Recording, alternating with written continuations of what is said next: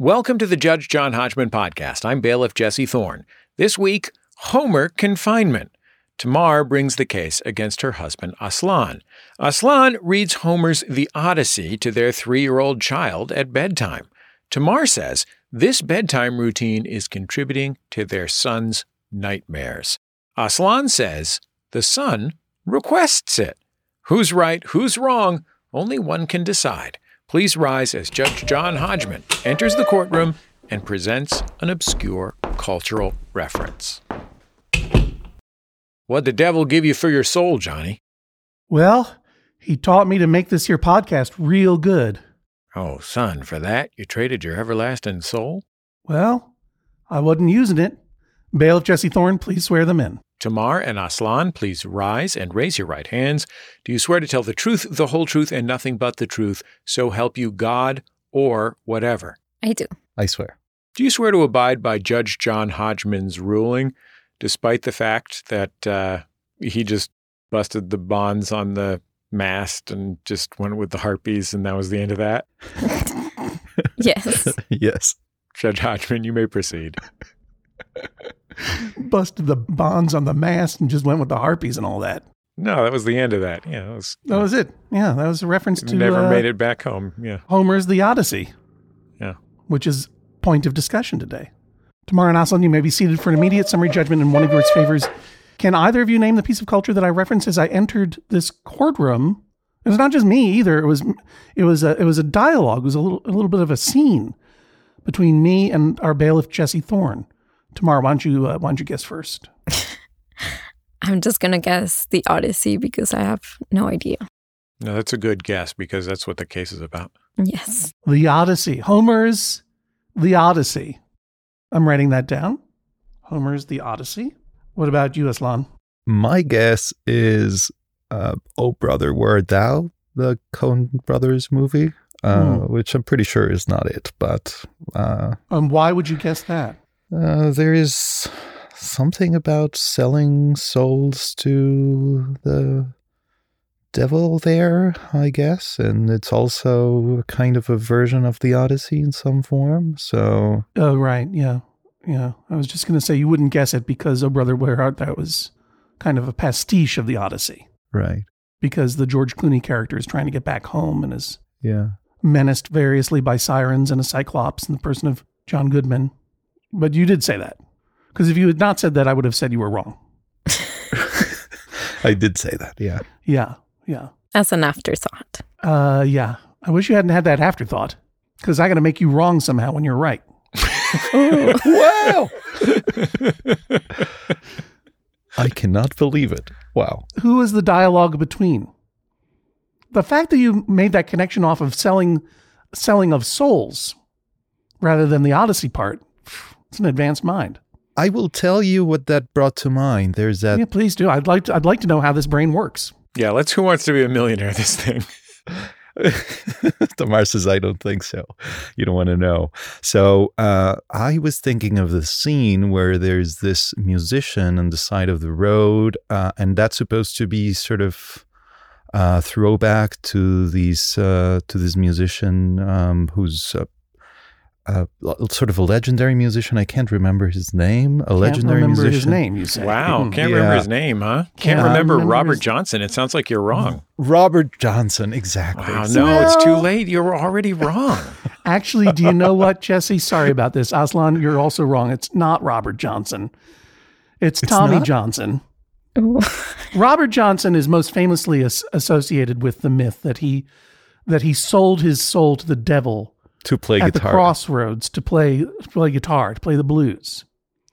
But the character in the movie was played by actual blues musician Chris Thomas King, is based on Tommy Johnson, who was also an originator of blues music in the early 20th century, and also is reputed to have sold his soul to the devil. And indeed, some musical folklorists suggest that the Robert Johnson fable, which came up kind of after Robert Johnson's death, about 20 years when he was being rediscovered, was a misappropriation of the Tommy Johnson legend and putting that on Robert Johnson. Now, in many ways, you're absolutely right. It is from Oh Brother, Where Art Thou? It is because O Brother, Where Art Thou is based in some ways on the Odyssey and has a lot of echoes of that story, of Ulysses trying to make his way home. And indeed, George Clooney's character is named Ulysses Everett McGill. But also you are right that the bargain for the soul story is associated with Robert Johnson, but you're wrong, Aslan. You're wrong about the original blues man who sold his soul to the devil at the crossroads. That was Tommy Johnson. I appreciate the elucidation. That was unbelievable. It was Bart Simpson. He sold it for $5 to Milhouse. I gotta say, it's a terrific movie, and Chris Thomas King is a terrific musician. You should check out his music, as well as the historic music of Robert Johnson and Tommy Johnson, oft overlooked by Aslan in this case. I gotta say, you basically got it right. You win this one pretty much. And I really had a worry that someone was going to get this one. And when Tamar said the Odyssey, I'm like, phew, I'm home free now. That's 50% wrong. Never get your cultural references. So, and today of all days that you would get it. Great. I'm going to hear this case anyway because there's that real teeny tiny loophole that I found. But you deserve congratulations. Thank you. So, which of you comes to seek justice in this court? I do. And Tamar, what is the justice that you seek? So I believe that Aslan needs to be a little bit more careful in what he reads to Isaac, who is our 3-year-old son. I know that Isaac really enjoys gory things and creepy stuff, but I think that we should be careful on what we're reading to him and also what we're showing to him, because this Odyssey book is a graphic novel, and it is quite graphic. So Aslan is reading a graphic novel version of the Odyssey to your son Isaac, correct? Correct, yes. And what problems, what damages is this causing to your son? He has been having nightmares. So he wakes up in the middle of the night having nightmares, very graphic ones also, about Polyphemus and the stabbing of his eye, or being drowned in this what's it called? El remolino. The whirlpool. The whirlpool called Charybdis in the Odyssey. Yeah, it's a whirlpool. Yeah, he's been also talking a lot about death and about the day that he's going to die, or if we're all going to be in the underworld and things like that. So, you're saying it's gotten him creeped out a little. Yeah, I mean, he's enjoying it and he's really into it. He doesn't seem too scared by it, but I think it might mess him up. But you're saying he's waking up in the middle of the night saying, I'm dreaming of a cyclops. Does he believe that he's a cyclops who's being stabbed in the eye, or he's got or is it just the image itself? It's a horrifying image. Yeah, so I think he's being creative in his dreams as well. The other night he woke up and he Impossible. told me... Children are never creative, even when they're awake, never mind in their dream life. Right. I'm afraid I have to question your veracity, ma'am. No, so what are his dreams like as he describes them? So he was dreaming that the three of us were together, and Isaac cut off Aslan's leg. He put apples on it and ate it. Mm. And then I just put another leg on Aslan. Let me ask you this. How do you know that was inspired by the Odyssey and not that one episode of Daniel Tiger? Right. Well, if you see some of the images here, you're going to see some legs, some blood, the Cyclops eating some of the sailors. So I could say that it was related. But there are other dreams that are more related and maybe less creative. Aslan, you don't dispute that this graphic novel is causing some pretty graphic nightmares, it would seem to me. Yes, I do not dispute that. In fact, I am very, I will not say that I'm happy that my son is having mission accomplished. nightmares. That's exactly what you wanted. I got you. Cha-ching! But there was that one night when I was, somehow the Odyssey had gotten into my dreams, and he woke up and he came to my bed and I was dreaming that I'm writing a dissertation, right? And I had this dream, and like with my therapist, I talk about my dissertation and like how it feels like the ocean. And so I was like Odysseus in this dream, and I was like swimming through the waves, and like suddenly I sort of got a handle of the waves, and I was like, surfing the waves, even though it seemed impossible to master. Yeah. And I was like, this was such a revealing dream for me, whatever. And then suddenly Zach shows up in the room, and he says, I've been having this nightmare about Charybdis, which is this whirlpool, that is about to swallow Odysseus in at some point. And so I sort of felt an extraordinary father-to-son connection at that moment.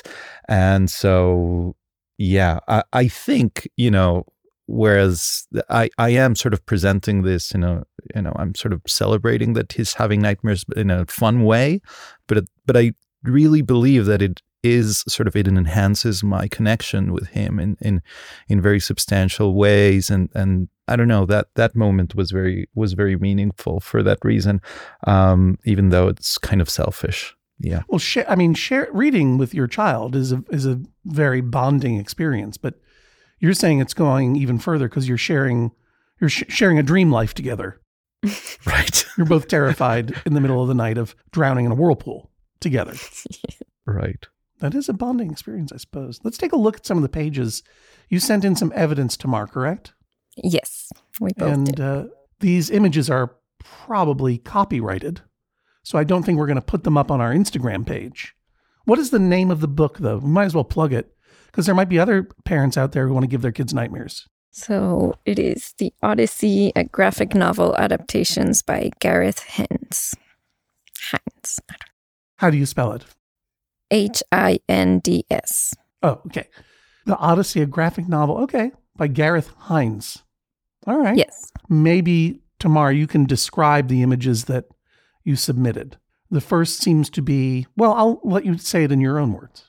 So the first, there's a couple of images there, but one is many of the sailors are grabbing this very large stick and sticking it into Polyphemus' eye. And Polyphemus is the name of the Cyclops in the story. Correct. Yeah. He seems to be in a lot of pain. Polyphemus means literally many storied or many songed, many legends told about him. It means many storied, but only one eye. Only one eye. Because he's only got one. He's a Cyclops. Correct. And the sound effect, how would you describe the sound effect? I mean, make the sound effect as they stick this burning piece of wood into Polyphemus's single eye. You do it. Go ahead. Whoa, you're telling me? All right, I'll do it. That's fine. Look, I've always lived to be a Foley artist. Here we go.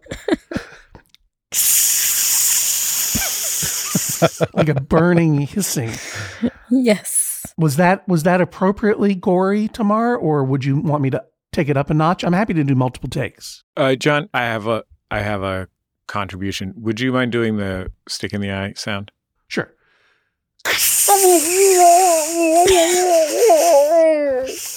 Oh, that's my friend the Cyclops that I just stabbed in the eye with a burning stick.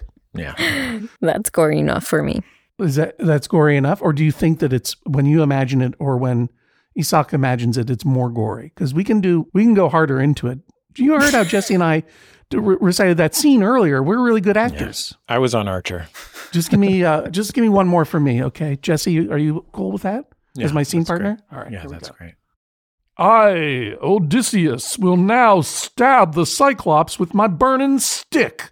Oh, no. Oh, that horrible smell.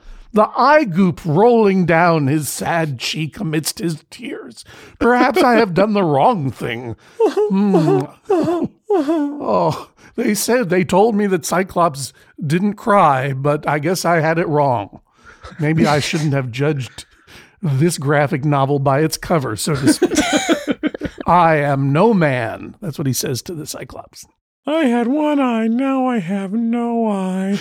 I am no man and you are no eye. Well, if you go further down in the evidence, this one I submitted, you will see afterwards at the end of the episode, he is crying out to Poseidon, the Cyclops. That is, he's crying out to his father Poseidon. Say his name, will you please? He's not just the Cyclops. He's got a name. Right. Polyphemus is crying out to his father Poseidon for vengeance, and he has like this bloody so he's this angry face, and blood is coming out still out of his eyes. Blood out of his eye. Are you trying to help your case or sink it? This is a grim image. Yeah.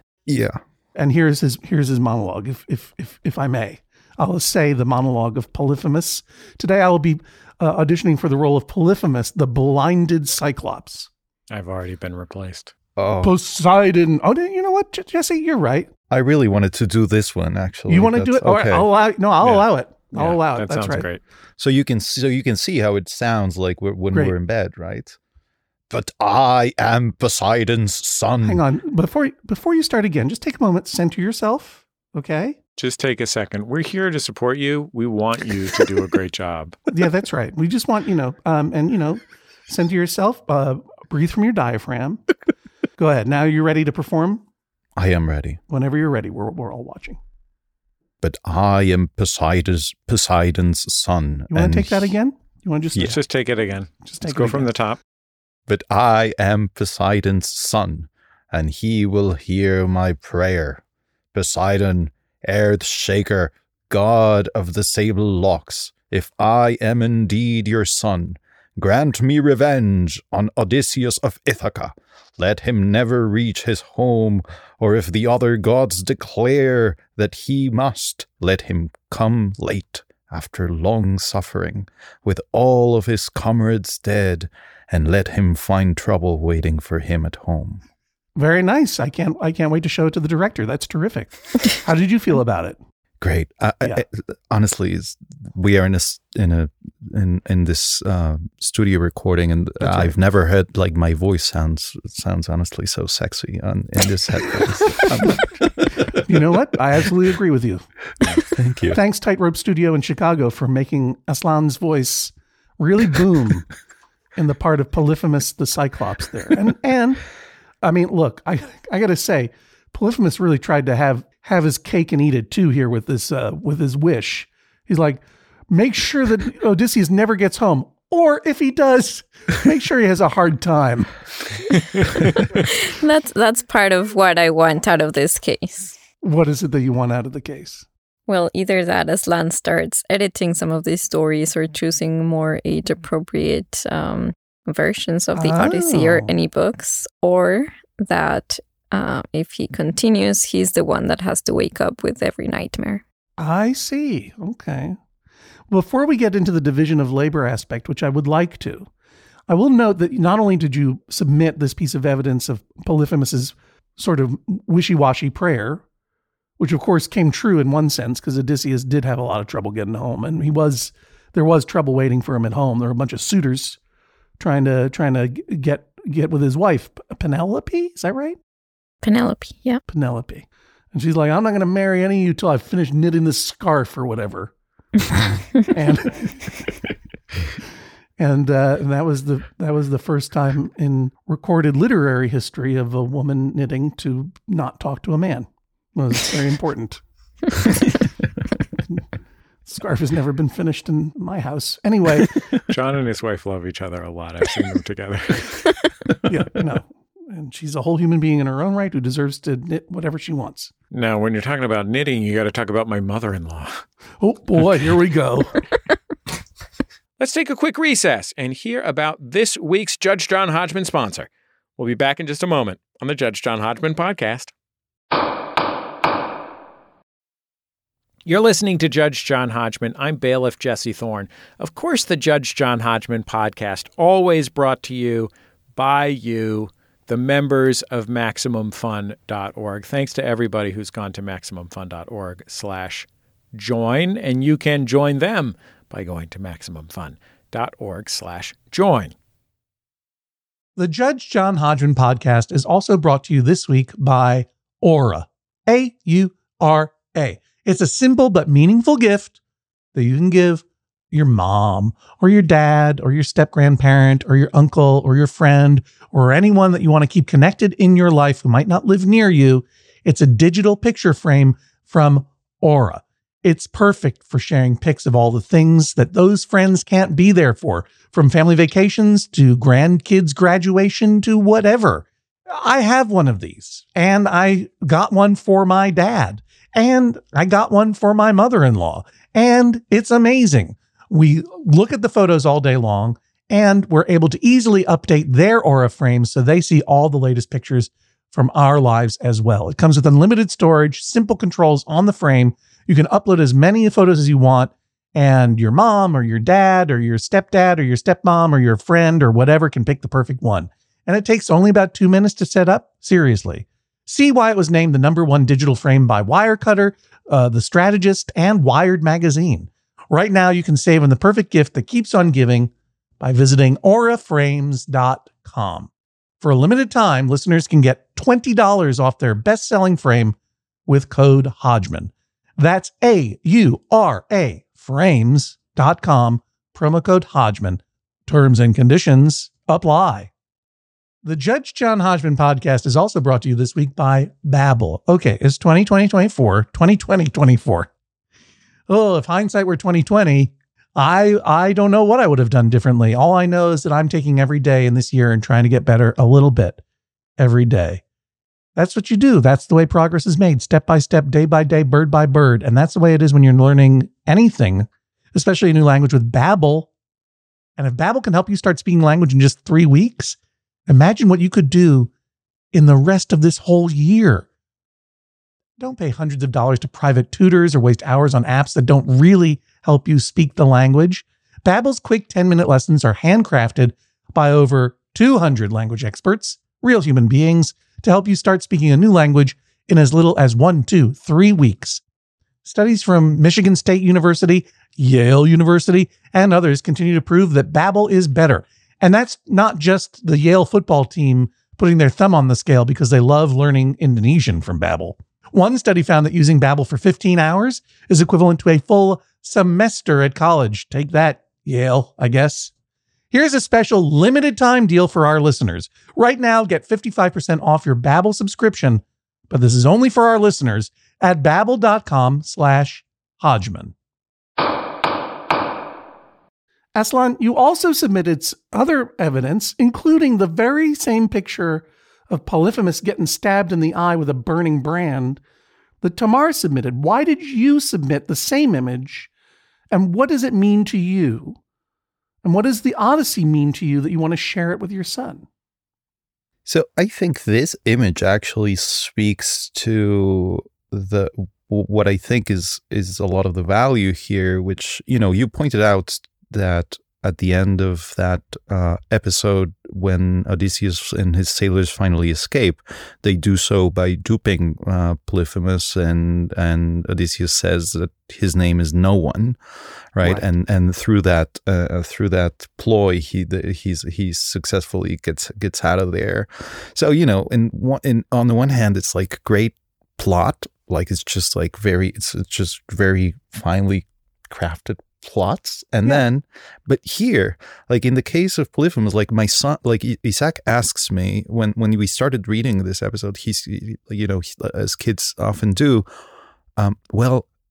is he the bad guy? And why is he bad? This is a recurrent question of his, why is he bad? And I feel like often in stuff that we see, especially in television, it's like, he's the bad guy just because he's the bad guy, right?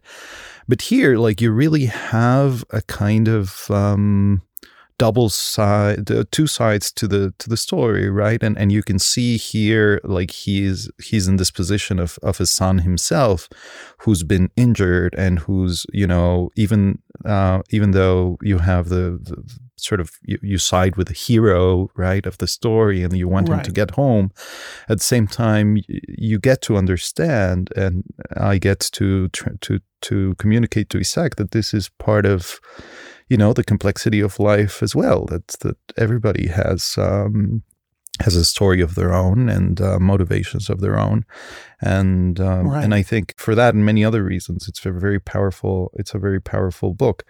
And, so you want to. So on the one hand, you're teaching your child the best way to blind a cyclops, which is wait till it falls asleep and stab it in the eye.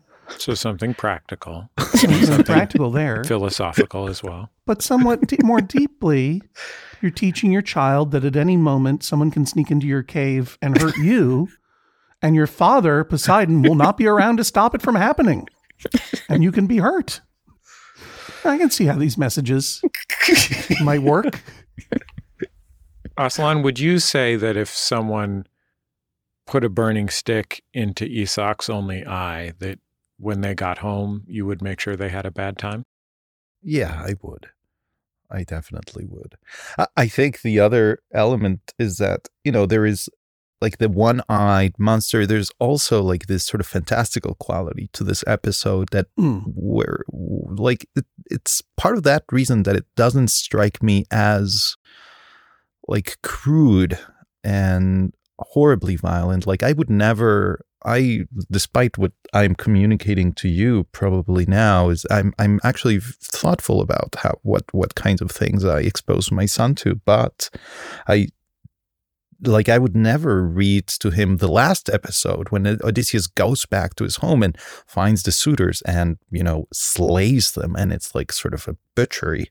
And that's really, I don't know, horrible. But in this case, I don't know, it's like that element of like, it's like the monsters and, like you go around, we're here recording on Halloween Day actually. And you go around streets and you see stuff that is probably as scary as this, dragons and all sorts of monstrous creatures. And they're interested in that, the kids. Like yesterday, Aslan and Isak were taking a walk in the park, and they saw some like skeletons coming out of the ground, as Halloween decor goes. And Isak asked Aslan if when we walk on the grass, we're stepping on dead people. And Aslan's response was, yes. And were you walking through a cemetery, or you just believe that they're just, our garden? The curb, yeah. Or are you just speaking more holistically about how the fact that we metaphorically and literally, the ground is full of the remains of our ancestors? Right. Yeah. Okay. Without that explanation, though. So my point is, I think he should be more thoughtful throughout. But I was thoughtful in my next response because he asked if the dead felt pain when we stepped on them, and I said no. And then did you laugh maniacally?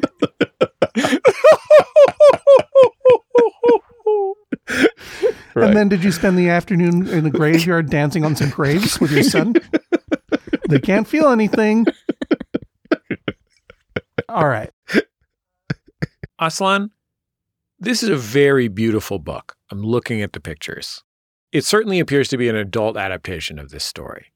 Why did you choose this bloody face version of this classic tale when there were probably, look, there probably aren't any targeted at 3-year-olds, but maybe at 8 or 10-year-olds? So we were in Iowa, of all places. I had officiated a friend's wedding, and I just want to throw that in because I'm very proud of having done that. And then, good job. Yeah, and then we went to a wonderful bookstore in Des Moines called City Lights, and we went to the basement. They had like this beautiful children's section, and Isak actually went up to this book and he started browsing and he started looking at it. And of course, I like classic and ancient literature, and I was like, oh yeah, like this is great. So when you're a parent, it's important to find things that you like also to share with your children, because sometimes, some of the stuff that you have to watch or read to them isn't very interesting. I love Dora the Explorer. I love it. Why would you suggest that I don't love it? It's not a trauma response. I love it. I agree that Paw Patrol are on a roll. Right. Backpack, backpack, backpack, backpack. I'm the bag that's loaded up with things and knickknacks too. Anything that you could want, I got it here for you. Backpack. Actually, I do love Dora the Explorer because I just thought I love how that backpack sings it with that. I don't know musically how you would say, but the beat is really funky in that backpack. It's really offbeat. I really love it. You do sound a bit traumatized in my opinion. I love Dora the Explorer. It's great. Yeah. It's a great show. I don't even know what you're talking about. I really love it. I can't think of a piece of yeah, okay. I don't want to upset anybody. I was going to say I can't think of a piece of children's culture that I accidentally ingested because my child or one of our children wanted to watch it, and I just couldn't stand it, and I had to white knuckle my way through it. If you were to ask my wife, who's a whole human being in her own right, she would say Caillou. Caillou was not tolerable for her, and I see Jennifer Marmer nodding in the background. Spidey is one of the things that I detest. Spidey? Yeah. Spidey Man? Spidey Man? Have you seen it? No. Never heard of it. It is like a toddler version of Spider-Man. And his friends, they're all like little kids, but there's Hulk and there's I don't know their names, but they're really, really annoying. Well, then, so tomorrow you should have some sympathy with Aslan for picking something that not only he can enjoy, but is actually, emotionally complex. And, Aslan, you mentioned that this was a story with like a good plot. And I agree with you. I think this thing's going to be a classic someday. It's a meaningful, it's been around for a long time. And I feel like I encountered these stories when I was a relatively young person reading my D'Aulaire's book of Greek myths or whatever. Shout out D'Aulaire's. So what would you prefer that Aslan read instead? I mean, I love that my 3-year-old can teach me about Greek mythology, and he has. And I think that should continue. I just think that it should be more curated and less violent.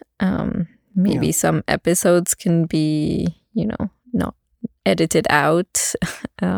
Well, you mentioned also, if I may, that when Isaac wakes up in the middle of the night, you go to him. Is that your job typically? No, it is both our jobs, and Aslan has really done a good job of getting up with him in the middle of the night. I'm just saying it should be completely his responsibility if he keeps on giving him the nightmares. Right. So let's say now it's 50-50. You would ask that it's 100%.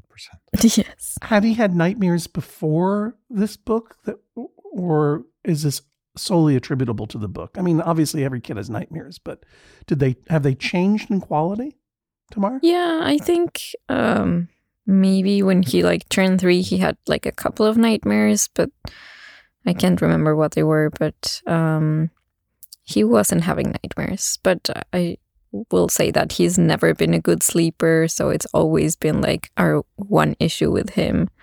So, once he started sleeping kind of better, giving him nightmares is not ideal. What is his bedtime routine?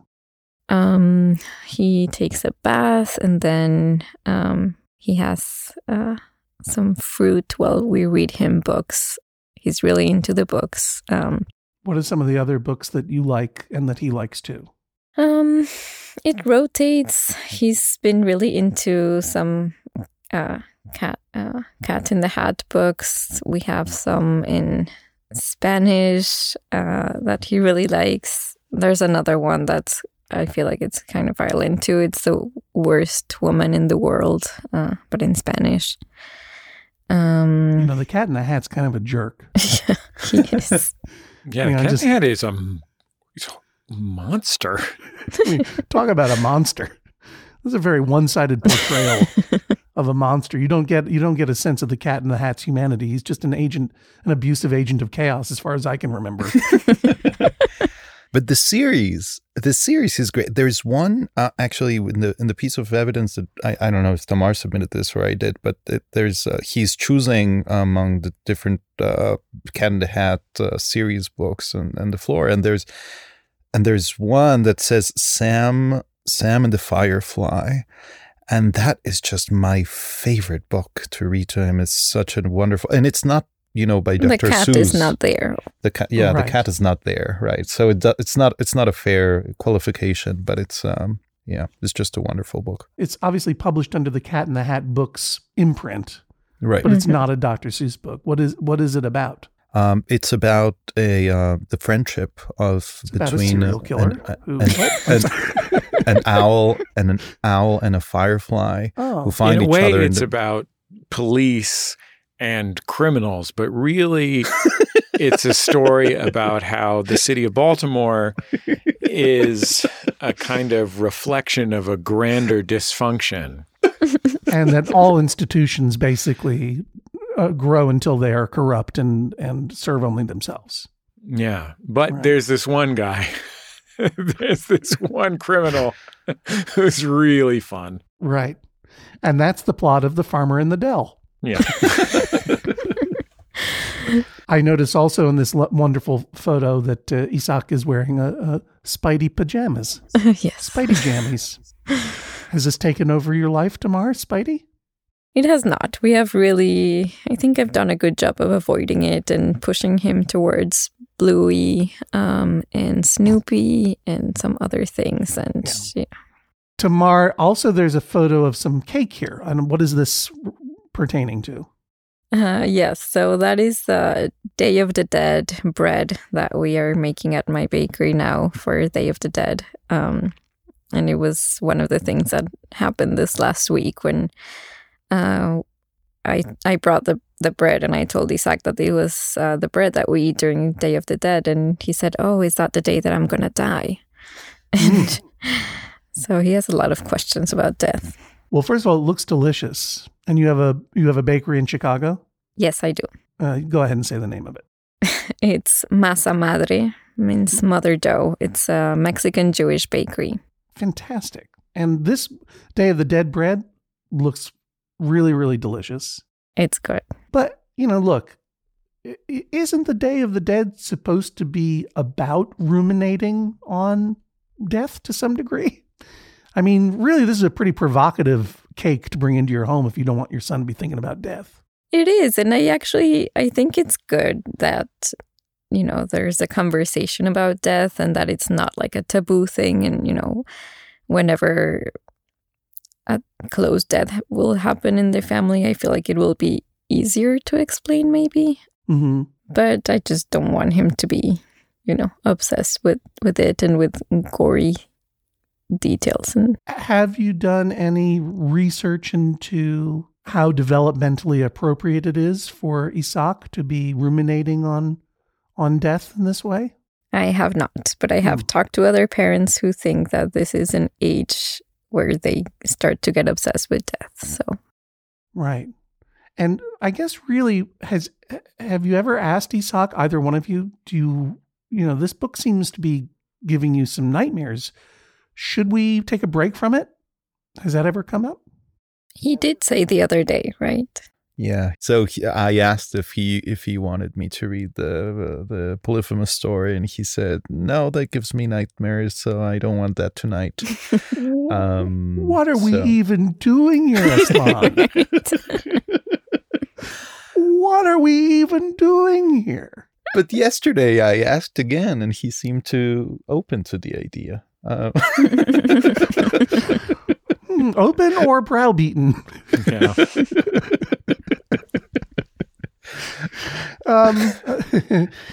So when was the last time you read it to him? Last week. Okay. So a few days ago you said you want to do it tonight. He said no thanks. And then yesterday you said, do you want to read it tonight? And he seemed open to the idea. What did he say exactly? Do you recall? Yeah, he said sure, but then the book wasn't at hand because we had it downstairs to get it ready to bring it over to the studio so we could show it to you guys. So Gotcha. It just wasn't at hand. Right, and it will live in that studio forever probably. If I rule in Tamar's favor, it's going to become a permanent fixture in the abandoned books and magazines pile at that studio. We can save it for his 13th birthday. You say that you found it in the kids section of the bookstore in Iowa. Is that right? Yeah, I mean, I guess it was, to be fair, a children/young adult section. Because Yeah. I'm gonna say that the images are a little haunting. They're very beautiful. It's a really beautifully made book. Yeah, it's beautifully illustrated. And the one that I stopped reading to him after I realized, well, this is like, and when they go into the underworld, they have to give the ghosts, the ghosts have to drink blood in order to speak. And, they're sort of rabid. They just need the blood, right? And so they sort of, they come up to this pit where Odysseus has poured some sheep blood, and they start drinking from it. And yeah, that I thought maybe that's too much, Maybe. Judge Hodgman, that was one of the first historical examples of Dracula's being able to have any job. I don't know what you're talking about. How do you as parents handle other violent images or provocative images on television or in movies? I mean, he's 3, he's watching some form of Spidey. I presume that there's no real violence there. Does this come up in any other media? Yeah, I think it's something we really try to avoid. I mean, on the one hand, he is obsessed with Nightmare Before Christmas. He's dressing up as Jack Skellington tonight for Halloween, and he likes all the skeletons and the things happening there. But I don't think it is a violent movie, most of it. But in general, we really avoid violence in TV. Or maybe not violence, but scary things. Scary things. Yeah, he really likes scary things. I think I played for him Home Alone once, and he's really into that movie.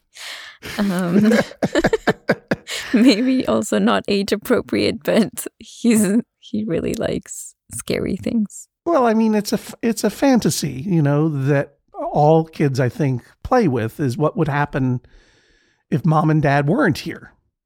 It's a terrifying fantasy. Mm-hmm. In some ways, and the reason I haven't seen Home Alone since then, I suppose, but like maybe I'm making too much of Home Alone. But it's like, yeah, this is a dream come true and a nightmare at the same time. Like it would be terrifying if your parents weren't around, and that intersection of horror and fun is a lot of the time where comedy comes from. Mm-hmm. The contemplating the thing that scares you the most either can provoke, a scream or a laugh. Do you do any Maurice Sendak in your house? Like Where the Wild Things Are? Yeah. Yeah, he likes that. Yeah, I'm not surprised. It's a scary book. Yeah. It's a very scary book about that very thing. And in fact, not a lot of people know that Home Alone is based on Where the Wild Things Are. It was the first adaptation of Where the Wild Things Are. Uncle Buck is actually based on In the Night Kitchen. That's exactly so. I'm Molly Russelswart. That's a deep cut from Uncle Buck. Boy, that's a good movie. So, I mean, at least I remember it being funny. I don't want to vouch for any movie that I haven't seen in 25 years or whatever. So we know what Tamar would like as an ideal ruling here. That would be for you, Aslan, to research before reading books to Isaac. Look at it, make sure it's appropriate. I guess in consultation with Tamar, right? Wouldn't you say, Tamara? Yes. Because clearly I have no sense of what's appropriate. I mean, Isaac is a very, I would say he's a very bright kid, and I feel like sometimes he fools us into thinking that he's much older than he really is. So I think it makes it easy for us to push things that are not age appropriate. Tamar, how would you characterize what is appropriate for Itzhak at his age? I don't know. Like, things that maybe when we read to him or he watches the question that he has, we are somewhat okay answering. I don't know. I think it's hard, but I think just violence is not eating humans and lots of blood maybe is not. No humans eating humans, or just anyone? Like if it was a lion or a tiger, would that be okay? Something that in the real world would Good want question. to be human. Yeah, maybe humans eating humans. So when Isak has questions about the story, like, is he a good guy or a bad guy? How do you handle those? How do you answer? I try to explain in the simplest terms possible. Very often, Tamar will laugh because I go on in an elaborate explanation, and he's just like he's lost me in the first couple of words. Well, all right, let's do a little role play. Daddy Aslan, Yeah. is Polyphemus a good guy or a bad guy? Well, listen, the complexity of good and evil in this world is not a question that can be answered straightforwardly. We have to consider that the experience of poor Polyphemus is also, individual experience, and he's the son of Poseidon himself. Did you say I can have another candy? Dad, what's the best train? How do planes fly? Let the record show that Aslan took out his dissertation.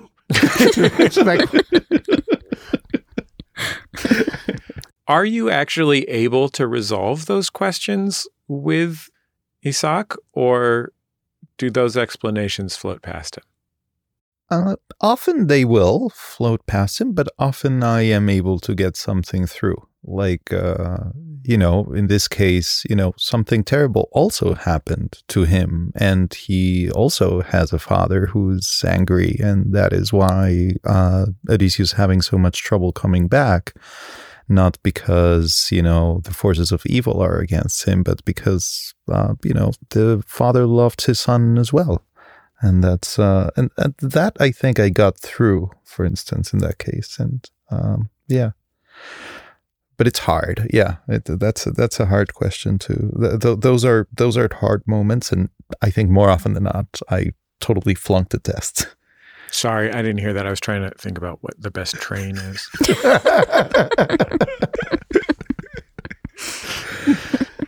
Would you feel differently if this were not illustrated? If Aslan was simply reading an adaptation of or the actual Odyssey? Yes, I think so. I remember having watched a movie about the Odyssey when I was young, and that was animated, and I don't feel like it gave me nightmares at all. It was probably very edited for kids, but I'm sure there's other versions that are less violent.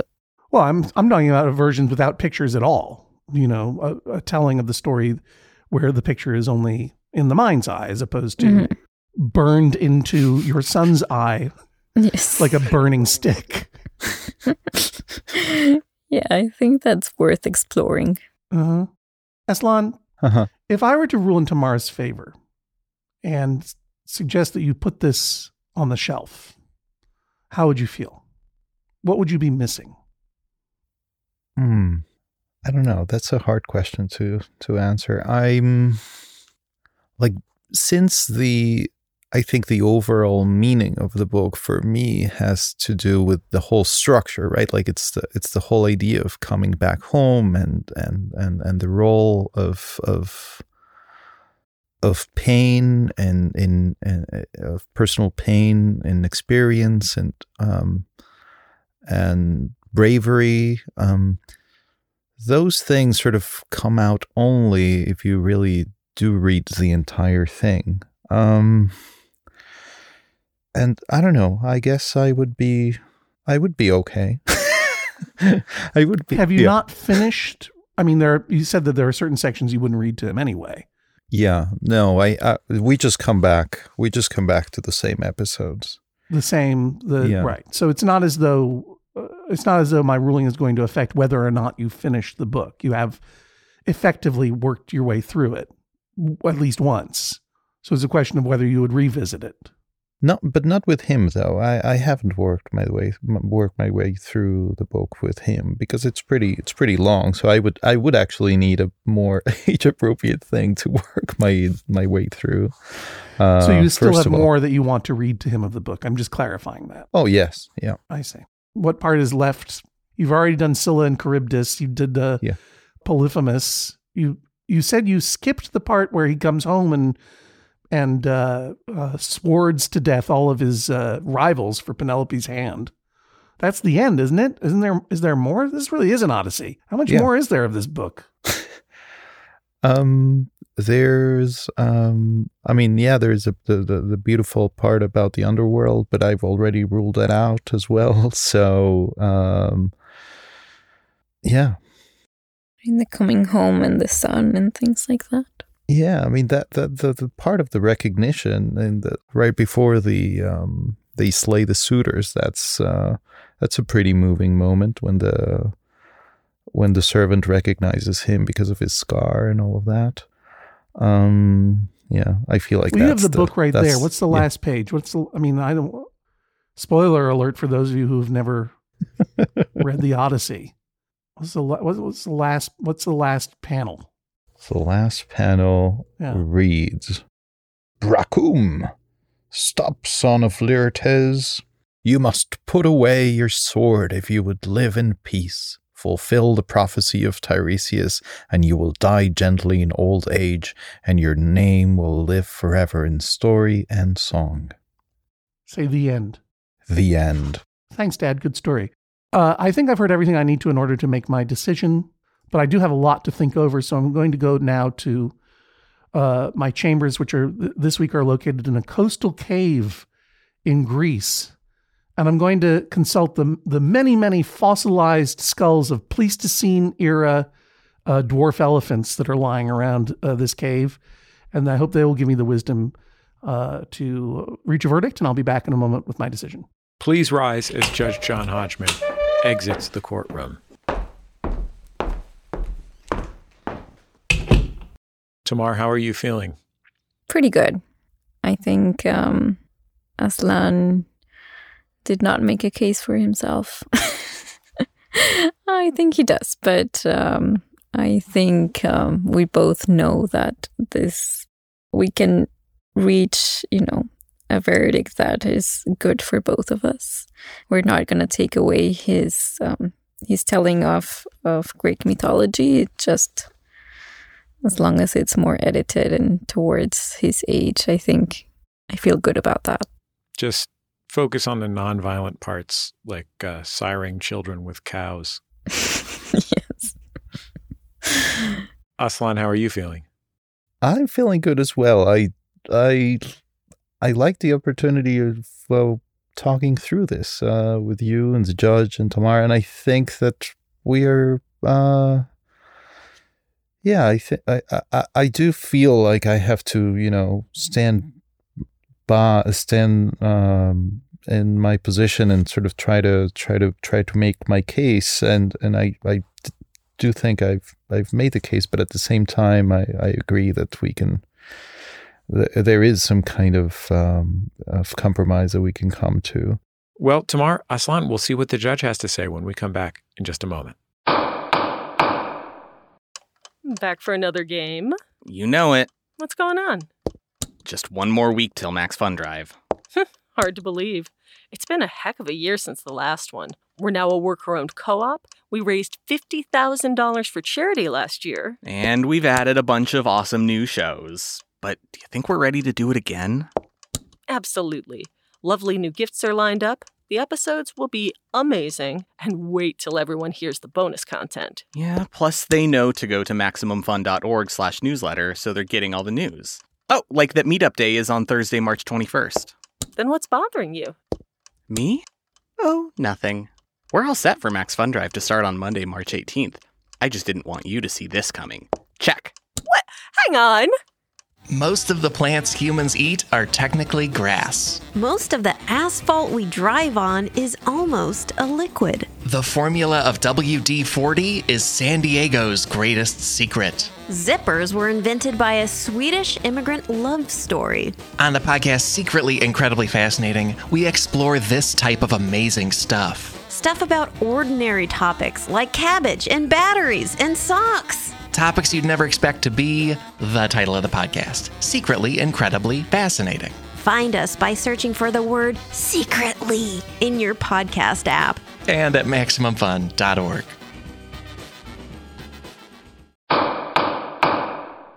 Judge Hodgman, we're taking a quick break from the case. Let's talk about what we have going on. Well, I don't have a lot going on. Dicktown, of course, is available on Hulu, et cetera, et cetera. I just wanted to say thank you to everyone who joined me on the phone bank to New Hampshire on Sunday. It was really great to see some of you there. And, as I'm recording this, the outcome of the midterm elections is still unknown. So I live in crossed-fingered hope that we're gonna see a Congress that reflects our values going forward. But whatever happens, at least y'all did a little bit extra, and that's all you can do sometimes. So thank you for that.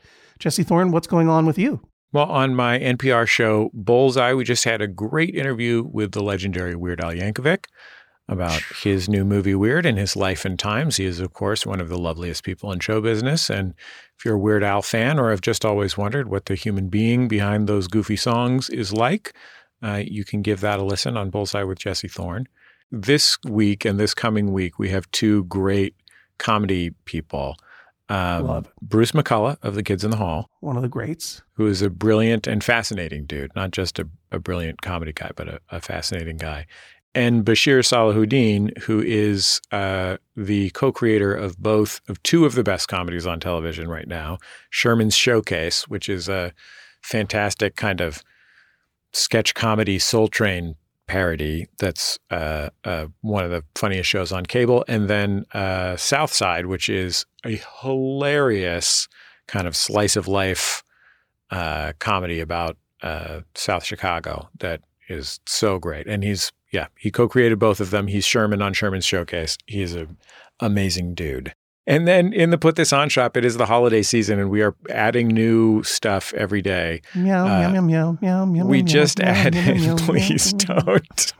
We just added, I have these sort of century-old tobacco premium pins, these little pin backs that have flags of the world and breeds of dogs, and they're so beautiful and the perfect thing for, the special Slovak or Husky lover in your life. And they're all at putthisonshop.com, along with imminently a bunch of vintage leather flight jackets. So if you're looking for a cool jacket for the fall, go to putthisonshop.com.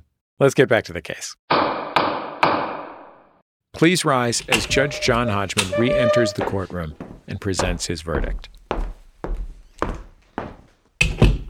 There's a little myth, a little Grecian myth, that first was recorded in Hesiod's Works and Days. A little story about Pandora's box. You opened this box already, and all the scary stuff came out and is living in your son's head, and you can't put it back. You can't put it back in the box. It's done. It's donezo. You already did it. He's already having the dreams of eating apples off your leg. Your severed leg. Tamar, who severed the leg again? He did, and he ate the leg with the apples. With the apples. I mean, yeah, well, you got to season it. It's a nice combo. Yeah. Like a pork roast. Yeah, exactly. We're at autumnal. And I'm no child psychologist. It should be very obvious here. And if you run a real ruling on what is developmentally appropriate for your 3-year-old, go talk to a child psychologist and show them this book and go, did I mess up here or no? I think that I can get enough from this dream, which is that clearly, Aslan, you're associated with some gory stuff and some delicious legs and apples.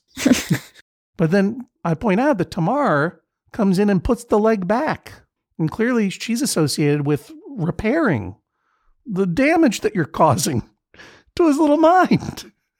Is it damage exactly? Well, that's for the child psychologist and maybe a child's librarian to help you with there.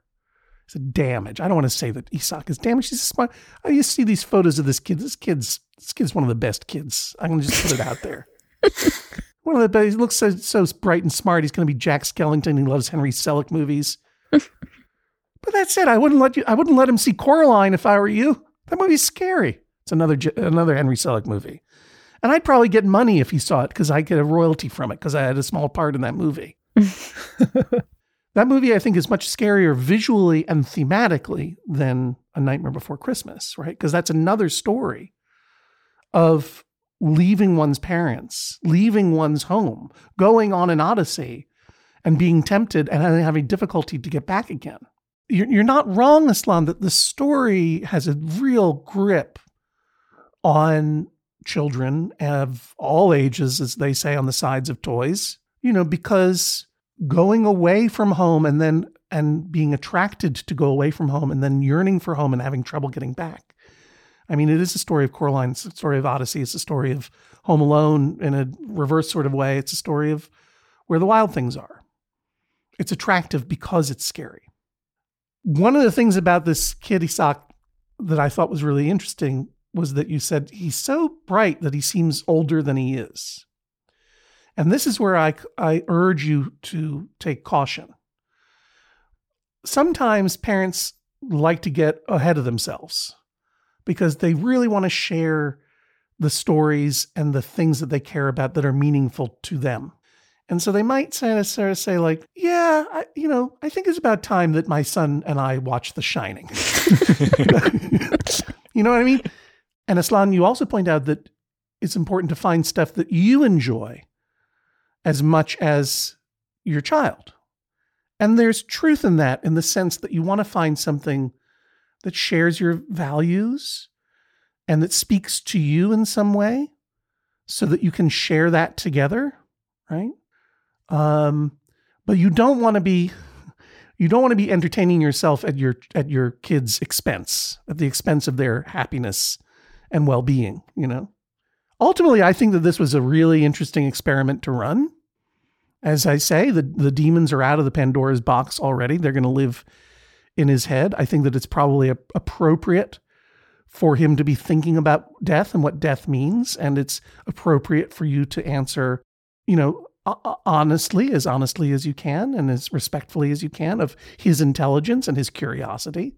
I don't think that talking about death or thinking about death is inappropriate at any age. I mean, it's just one of the scariest things that we think and talk about all the time. I don't think there's any benefit in protecting him from that conversation. That's why you have things like the Day of the Dead festival. But entertaining your child's natural curiosity about morbid concepts is not the same as scaring them. And as I say, Aslan, I know it was not your intention to scare him. I'm not surprised that he has an attraction to this story, but these pictures are scary. If you were reading in the Odyssey without pictures, I wonder whether he would be having the nightmares. But these visuals are scary. I think they're probably for the young adults in the young adult and children's section of the bookstore there in Iowa. I mean, it's scary. It's scary stuff.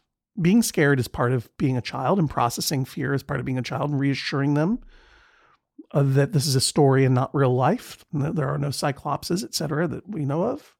That's all part of it. And I think that he'll come out of this the better.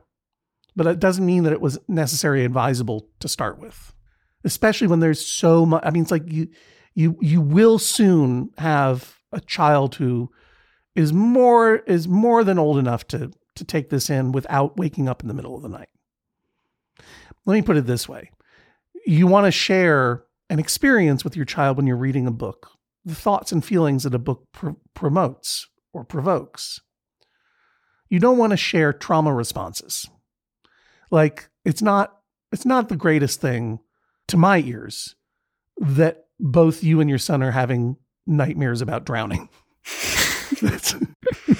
Like you're experiencing, and by the way, congratulations on your working on your dissertation, is it? Yes. I mean, I know it's hard. I know I don't know because I don't have a PhD. I barely have a bachelor's degree in literature. But I mean, like, that's a lot of work. And I'm not surprised that you feel like you're drowning and having anxiety dreams about it. And I'm not surprised that Isaac is having scary dreams about going down in a whirlpool when you're showing him pictures of a whirlpool all the time. What's your PhD on? Biblical Studies, Hebrew Bible. Oh, okay. Well, there you go. Just reading the Bible. That's the best book there is, right? Number one book. Better yet, read him your dissertation. That'll put him to sleep. Sorry. I'm sure it's true. I couldn't resist. Definitely. I'm sure it's terrific. So, I truly think this is one where there's like no harm, no foul. But I would say you can leave that book on the shelf for a little bit until he asks for it. And then, see if he does. See if he asks for it. See if he misses it. If he misses it and wants to come back to it, unless a child psychologist disagrees with me, and I urge you to consult one, because I kind of am over my skis on this one. But if he asks for it, then, it's like he's trying to process it still. And then I would say you can go ahead and read it to him, and you can go ahead and have a conversation with him about what he's feeling and why, as best as you can with a 3-year-old. And Aslan, when you are enjoying culture with Isaac, and their questions come up like, is he good or bad? You should maybe draft something that's a little bit more age appropriate to have on hand. A little less dissertation-y and a little bit more like, well, there's good and bad in everyone, and no one ever thinks they're the bad guy. And let's see if that works. Just takes there's a reason why we have kids' books, and then there's a reason why we have dissertations. They're different genres. So I make no judgment. I guess I find in your favor, Aslan, because you won. There was a summary judgment in your favor at the beginning. But I do it with much advisement. It's like you did the damage already. You're going to do a lot more damage, both of you as parents, in without realizing it and without intending to. So let this serve as a warning, as a parable, to try to be a little bit mindful of the damage that you might be doing as you're doing it, and then you can do less. Oh, one last thing. You're definitely on nightmare duty for the next 6 months. This is the sound of a soft gavel. In constant sorrow all through his day. Judge John Hodgman rules, that is all. Please rise as Judge John Hodgman exits the courtroom.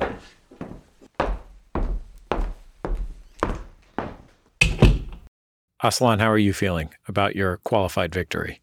I am feeling fantastic. I do feel like that last clause in the verdict about being on nightmare duty for 6 months definitely qualifies it a little bit more. But those were elucidating words from the judge, and I appreciate that very much. So yeah, I'm feeling good. Tamar, how are you feeling?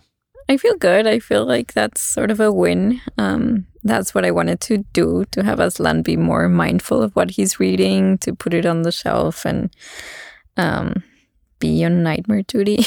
So I feel good. I feel like it's a compromise that I was looking for at least. Well, Tamar, Aslan, thank you for joining us on the Judge John Hodgman podcast. Thank you so much. Thank you. This was fun.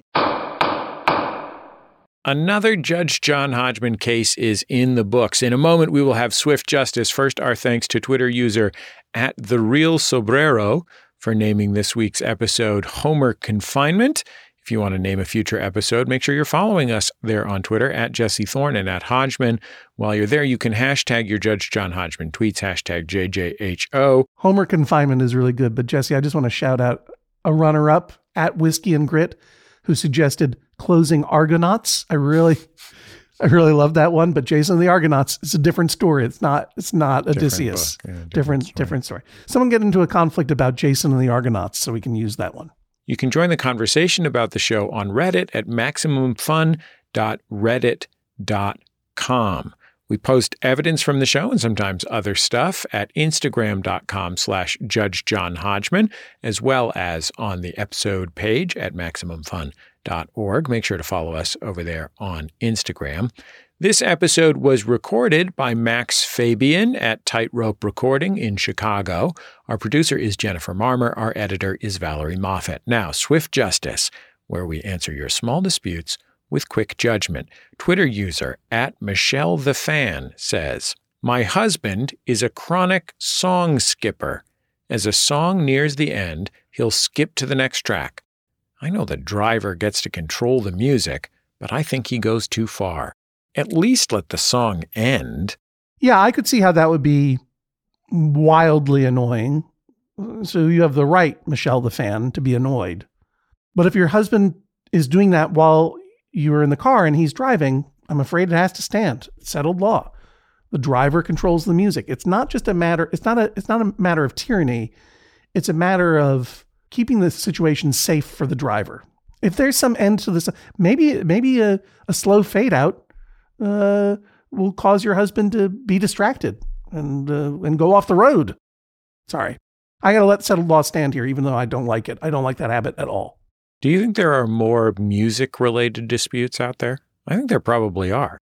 Well, we're working our way through a big one right now, which is what is the best song about airships, dirigibles, blimps, semi-rigid inflatables, zeppelins, all lighter than hot air balloons, all lighter than aircraft. This is arguably the question of all music.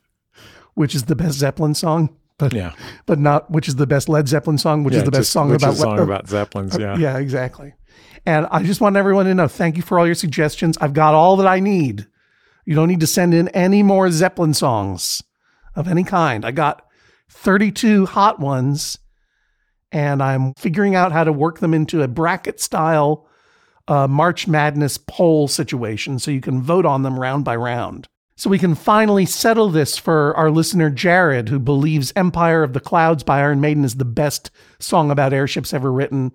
Maybe it's so. You'll decide. And as soon as I know how to do this, I'm going to announce how it's going to be done. And it'll be done online, and we'll report the voting as we go through each round. But in the meantime, is there a best song about, I don't know what, donuts? Of course there is. Ivar Cutler's A Donut in My Hand, but maybe there's another one about donuts. Is there a best song about, I don't know, what's a topic of a song? Love?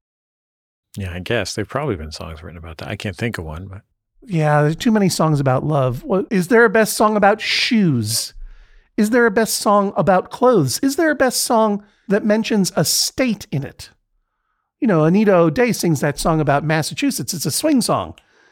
What's your favorite song about trains? Is it Roger Miller's King of the Road, or is there another one? If you've got a dispute with someone about which is the best kind of song, non-love songs only, please. There are too many of those. Sorry, Paul McCartney. Send them in, won't you? MaximumFun.org/JJHO. Of course, we are eager to hear about disputes on any subject. No case is too big, no case is too small. Send them to MaximumFun.org/JJHO, and we shall adjudicate them. We'll talk to you next time on the Judge John Hodgman podcast. MaximumFun.org. Comedy and culture. Artist owned. Audience supported.